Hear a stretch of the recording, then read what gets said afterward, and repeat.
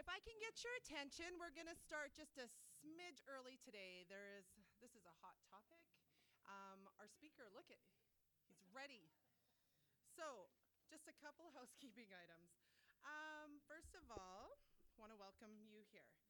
Please take a quick moment to turn the volume off your phones. Don't turn off your phones. We'd like some tweets out there at SACPA, but turn your volume off. My name is Bobby Cullum, and I will be your moderator today. I would like to remind all of you here that this session is being recorded, and lunch today is $12. If you want to throw your $12 in the basket and find a representative at your table to count it to ensure all the monies are there, that would help us out greatly. So just to remind those who haven't been here for a while, our session runs with a presentation. I've heard a full 30 minutes is in order, so that is excellent. Then we will have a 30-minute lunch break, meet back for question and answer period for 30 minutes, 25 to 30. And so today, without further ado, I think many of you have met him before. He's been in Lethbridge since 1969. That's fantastic. And I won't take up any more of your time, but to say, please welcome Dr. James Tague.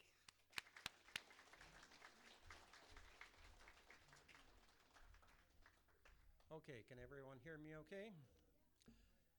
I want to thank SACPA for this invitation. It is a unique institution, and this city is lucky to have it.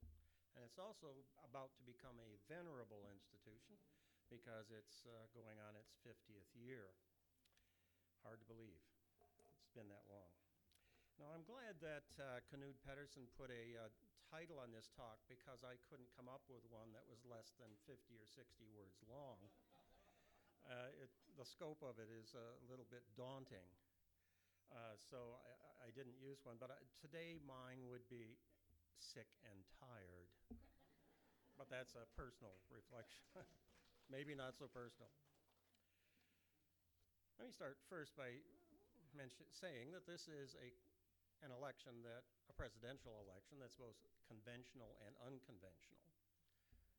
It is unconventional in that we have a person we have never seen before in American politics, and that I mean that never before in American politics. And so who am I talking about?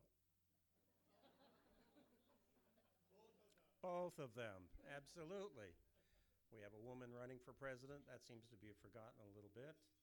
And we have a person who has absolutely no talent in governance or politics, and well, maybe does in politics, and has set a record for the lowest level of human decency of any American candidate, and there's some competition for that. So, Mr. Trump is, of course, a conventional candidate. He's an old, rich, white man, and she is the unconventional one from that standpoint. Now let me start by what I call full disclosure here. My politics are left of center, although I'm no longer as ideologically left as I am pragmatically left, I think. My ideal in American history has become the progressive era from about 1900 to 1916, when practical solutions were sought by both Republican and Democratic progressives to large and pressing problems. That era is a distant memory set against American politics today. Now there is no party of even the center left. The Democrats are a center-right party, and the Republicans are so far right that they may fall off the edge of the earth. Republican beliefs on a wide range of issues are not so much less crazy than flat earth beliefs. Now, the election of 2016, I won't keep you waiting. Hillary Clinton will win, almost certainly will win, despite a downturn in the last 3 days in prediction of how easily she'll win. I follow a site called 538, which is probably the best site in terms of prognostication on American elections.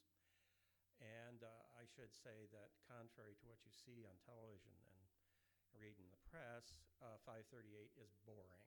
It's exceedingly boring to use. If Hillary Clinton wins, it is important to the country that she win by a large margin with a good voter turnout and with a Democratic takeover of the U.S. Senate, which still is supposedly a 66% possibility as of this morning. Those elements might bring at least some mild reforms. Anything less than a strong victory is likely to mean another 4 years of federal government stalemate, stagnation, and inaction in the U.S. If Donald Trump wins, there is no easy way to know what might happen. He is unschooled in politics and in governance. He may let others make the large domestic decisions for him. He appears to have enthusiasm only to be a figurehead president, a kind of beauty queen winner, to use an appropriate analogy. He may be checked somewhat in foreign policy gaffes and dangerous wars by experts and the military, but he will literally be a loose cannon in regard to foreign relations. Let me look at the candidates briefly before talking about some other things. Hillary Clinton is a political animal, and she has been ever since her years as a college student. Having been a U.S. Senator and Secretary of State, she may have a too thorough knowledge of politics as the art of the possible. She is not a large vision person yet. She is temperamentally cautious, private, and too unwilling to expose even her smallest mistakes to her political opponents for the fear that she will be swept away by some right-wing tsunami of criticism. She has some right to feel that way. The long, drawn-out Whitewater investigation of the 1990s, being slapped down for heading up the search for a national health care plan early in her husband's first administration, being subjected to Bill Clinton's tawdry philandering, being pilloried by Republicans for some imaginary mistake she made at Benghazi, and the infamous exposure of emails from her personal server after she was Secretary of State have all left her more thick-skinned than we would like in a head of state, as opposed to her opponent, who is notoriously thin-skinned. On the other hand, charges that she is just the lesser of two evils in this election is preposterous. It's a preposterous, highly contrived argument.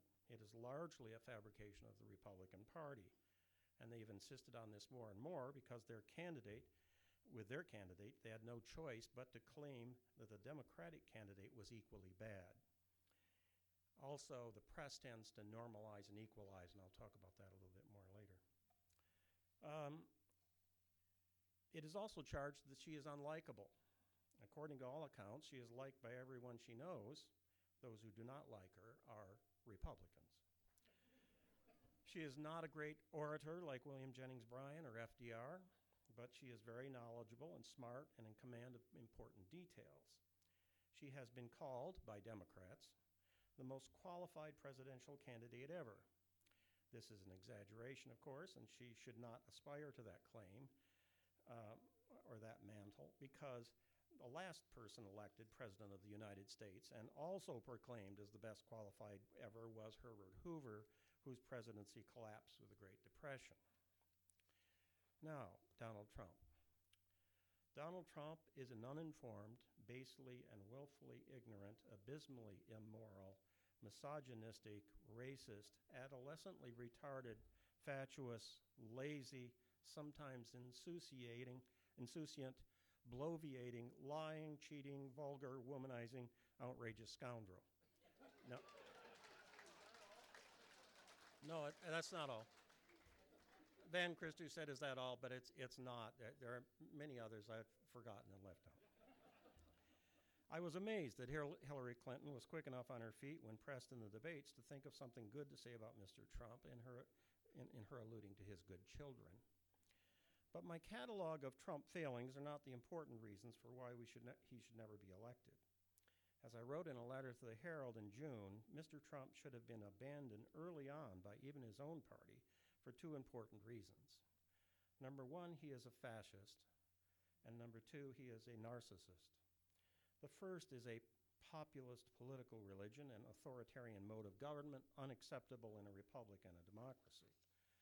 The second is, in his case, a mental disorder severe enough, by all evidence, to make him unreliable and probably incapable to make sound decisions or to maintain a stable approach to almost all governance issues.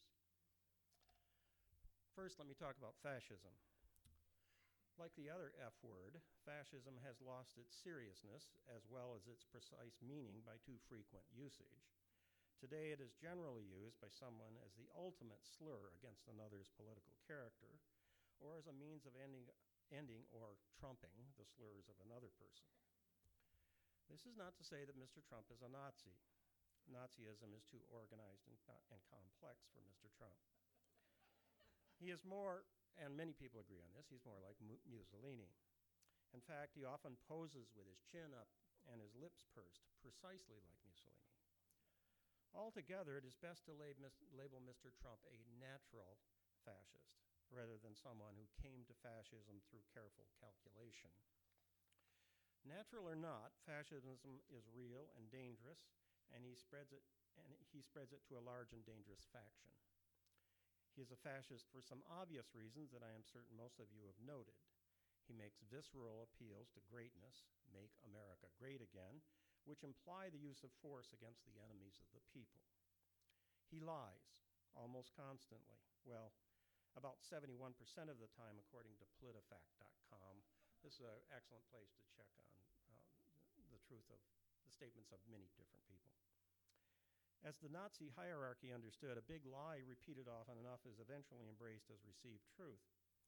He disdains the institutions of government, suggesting the application of power and force are needed beyond and outside constitutional, let alone democratic means. In 1995, the renowned literary scholar, philosopher, and author Umberto Eco wrote a piece for the New York Review of Books entitled Ur-Fascism, or Prototypical or Primitive Fascism, or Eternal Fascism. In this excellent essay, Eco argued that fascism is always at least latent in nations, and he summarized 14 ways to define fascism and its would-be leaders. I'm not going to go through all 14. Eco noted that fascism was a rigid discombobulation of catchwords, a philosophically out-of-joint set of ideas. And that's Mr. Trump to a T. Fascism appeals to a cult of tradition, Eco claimed, but a selective tradition. Mr. Trump has charged political correctness with destroying this tradition. Fascism also appeals to action for action's sake. Trump says he likes to fight. So kick out those Mexicans, literally. Bomb ISIS to smithereens. Fascism broaches no tolerance as well. To a heckler, Mr. Trump famously combined the impulse for visceral action and intolerance by saying, "I'd like to punch him in the face." Fascism opposes intruders, that is, Mexicans and immigrants.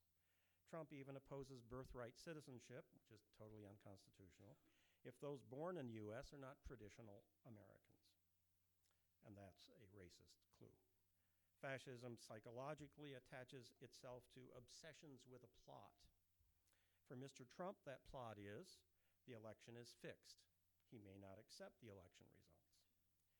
Fascism appeals to a frustrated middle class. It demands that citizens rise up heroically under one leader. That leader is Mr. Trump, who in his own words is contemptuous of ordinary people, as have been most fascists in the past.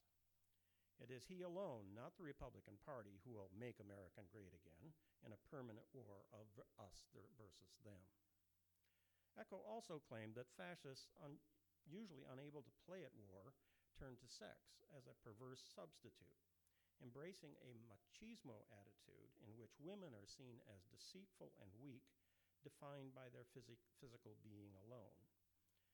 And Eco concluded, a fascist speaks, quote, with an impoverished vocabulary and an elementary syntax in order to limit the instruments for complex and critical reasoning. If Mr. Eco had not died earlier this year, I'm confident that he would have awarded Mr. Trump the leading prize on his fascist test. Now, narcissism. Narcissism is intertwined with Mr. Trump's fascism. Narcissism, too, is a tired word thrown around casually to label anyone who is arrogant, self-regarding, and self-indulgent. But narcissism can be identified across a broad spectrum of behaviors. Sigmund Freud, who identified the disorder, claimed that primary narcissism is common, but that a secondary narcissism could be debilitating, involving the failure of a person to move from love of him or herself to loving another person, and then having the capacity to receive that love back. A narcissist lacks empathy, usually fails to listen to others or to try to understand others. Subsequent psychologists, I've got to change this.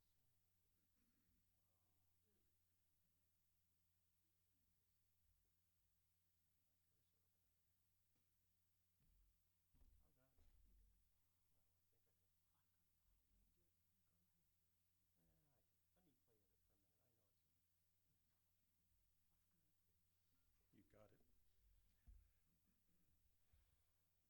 Yeah, sure. No, go back a bit. Or a little too far. Okay, right now, right. Get these three folks there at least, yeah. Subsequent psychologists like Heinz Kohut have taken a more positive view, recognizing the need for everyone to pass through a period of narcissistic self-importance before maturation. Freud, Kohut, and all others also admit that narcissism is natural and present in all of us to a degree, and that the narcissistic self is the beginning of a fuller, healthy self in adulthood. But profound narcissism, what Freud called secondary narcissism, is another thing. The standard clinical source on narcissism today is the Diagnostic and Statistical Manual for Mental Disorders, edition 5, and is used by psychologists and psychiatrists for evaluative purposes. According to DSM-5, a disordered narcissist is defined as, among other things, a person having an exaggerated sense of self-importance and exposing the need to be seen as superior even without achievements that warrant it. And that is Mr. Trump. A narcissist exaggerates their achievements and talents, requires constant admiration, and has a sense of entitlement. Mr. Trump again. A narcissist takes advantage of others to get what they want, but is unable or unwilling to recognize the needs and feelings of others.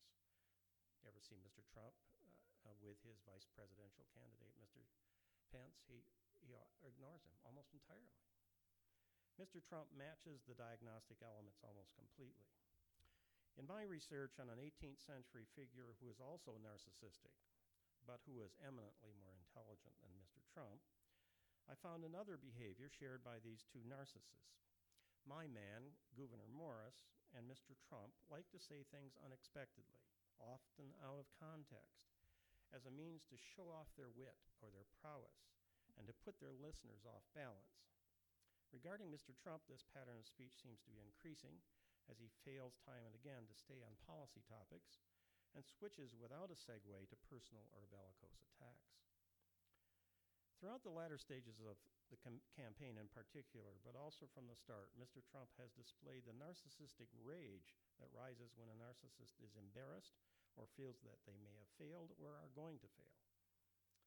For Mr. Trump, these rages have included lashing out at his opponent, lion Hillary, throw her in prison, I'll have you prosecuted for all your lies and wrongdoings when I'm elected, or lashing out at Mexicans, rapists and murderers, the media, all of whom are engaged in a left-wing conspiracy against him, or the government itself.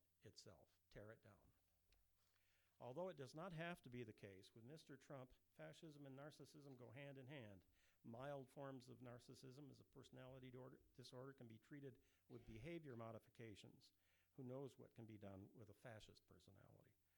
But if fascism is unacceptable in a republic and a democracy, the thorough narcissism Mr. Trump displays would likely cause him to be do unacceptable things as president, or to cripple him so severely that he could not perform the demanding tasks as president.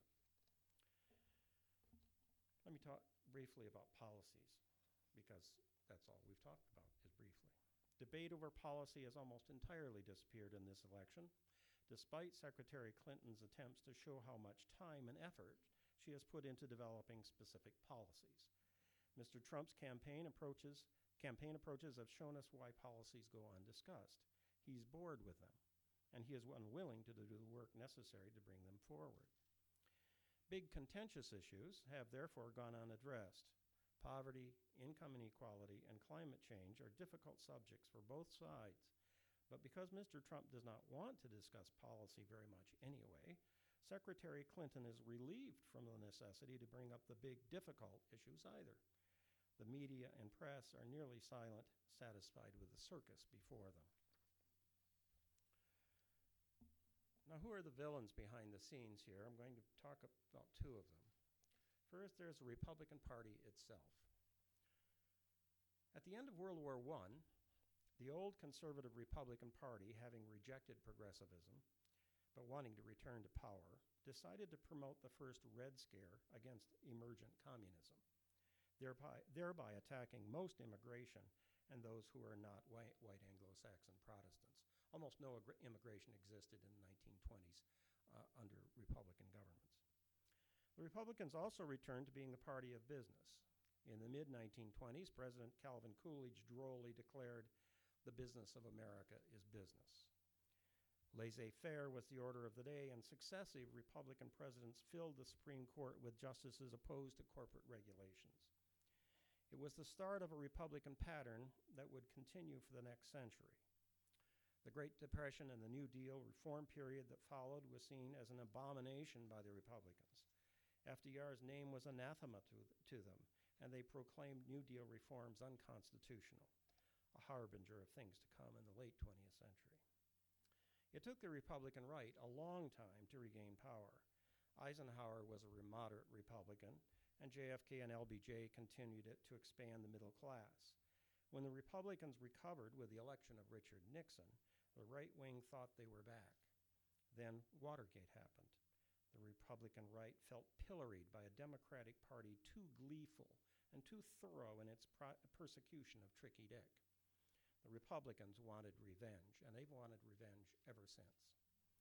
In 1980, the Republican right got some measure of revenge with the election of Ronald Reagan, a staunch anti-union, pro-business conservative.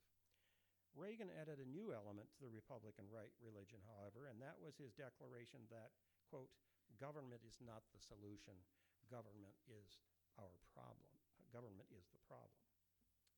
Hatred of government thus became the mantra of the right up to and including the present day. Can you scroll it down a bit?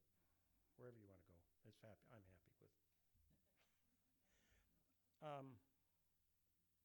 To make matters worse, Reagan, who actually got by simply with a wink and a smile and a quip, introduced supply-side economics, or voodoo economics, as his own Vice President George Herbert Walker Bush called it, an idea that returned Republican economic theory to trickle-down economics from the 20s, and which began the further move toward austerity contraction when times got bad. Intelligent economists from the 1930s on had long since abandoned trickle-down and austerity as a response to recession and depression, but the Republicans became and remain firmly wedded to it. Yesterday, 370 economists put out a petition that no one should vote for Donald Trump, although they didn't say vote for Hillary Clinton either. So here we are today with a long and strong conservative Republican message that business is good, labor is bad, white Anglo-Saxon Protestants are good, immigrants and people of color are bad, unregulated freedom for corporate capitalism is good, government regulation is bad, all government, big or small, is bad.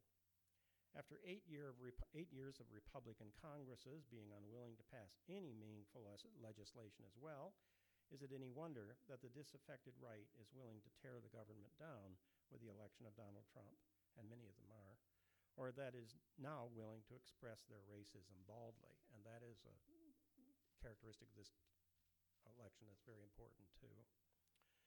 A second villain in all of this is the media and the press. There are many good investigative reporters today, more than before probably, and newspapers like the New York Times and magazines like the Atlantic Monthly publish exhaustive, well-researched articles and essays on politics and public affairs. And there are others too. I don't mean to just mention those two left-wing ones. All of this has had little effect, however. In general, the media, especially TV and radio and many blogs, are transparently partisan, kowtowing to their owners and publishers who insist on party line purity, ignoring truths and facts when it does not suit them, reducing the political debate to racehorse politics in order to keep the entertainment element of politics alive and thereby enhance their profits. Indeed, beliefs have replaced observable truths, as Tad Mitsui recently argued in a letter to the Herald, I think in early October.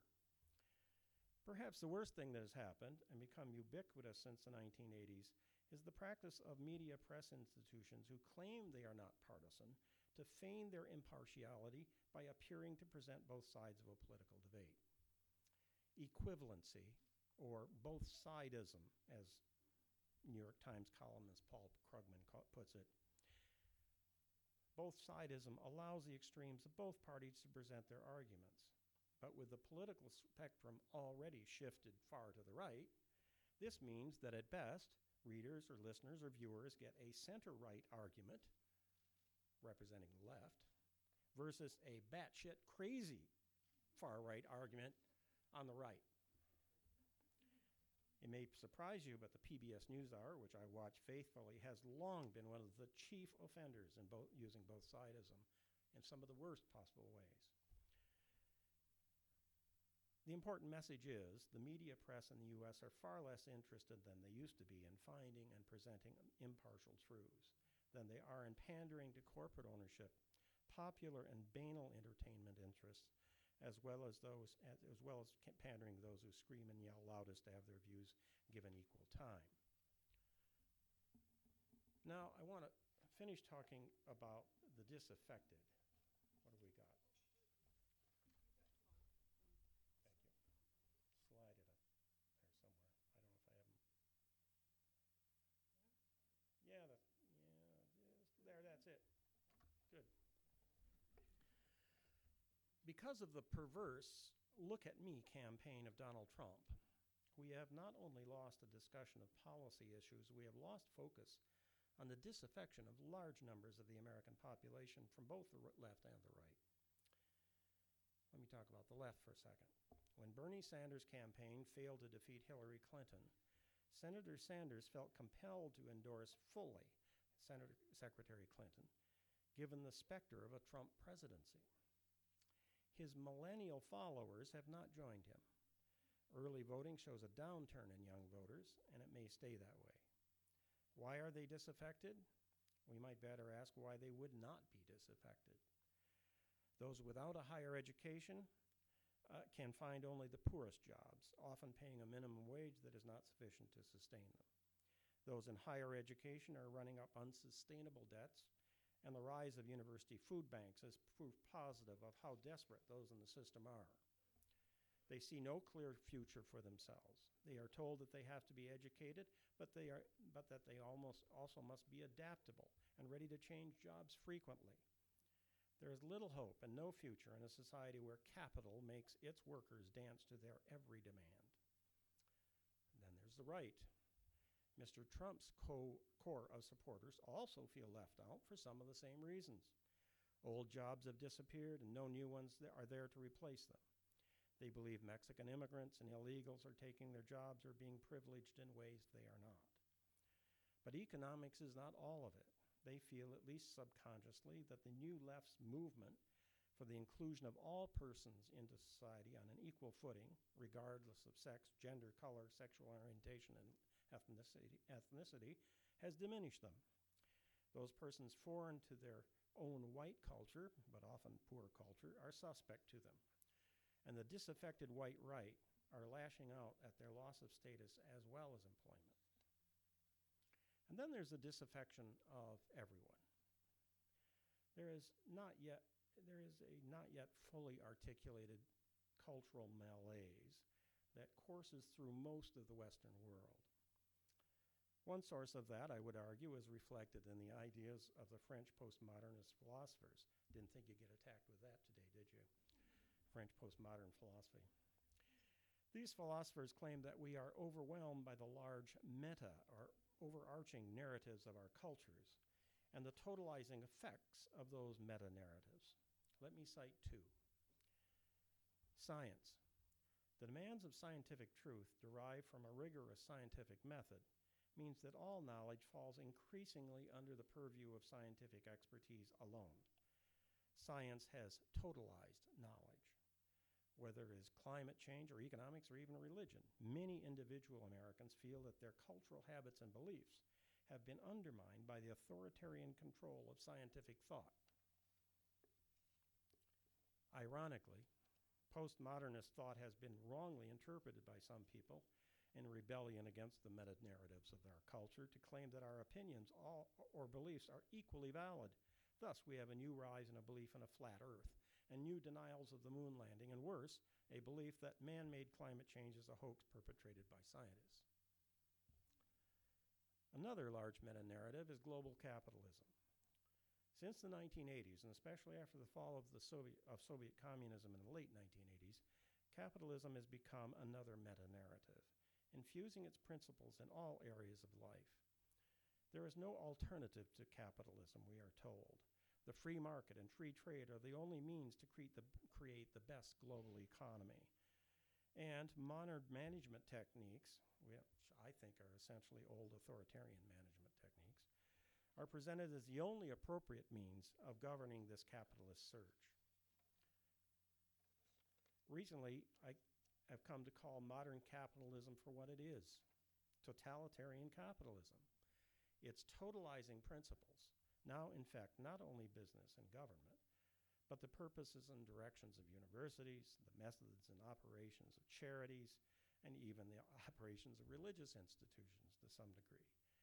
It is present everywhere, and its forms are demanded in all institutional behavior, as far as I can tell. Whether the meta-narratives of science or capitalism are appropriate to our human needs or not, or whether they are in fact the only way to proceed, many Americans and others in the Western world feel enslaved by these forces over which they have no control. In a culture that has treasured the capacity of persons to lead lives that include autonomy, agency, and personal authority, the effect is often outrage and a desire for any change as a means of release. And these go beyond political beliefs and political stances and what political party you belong to.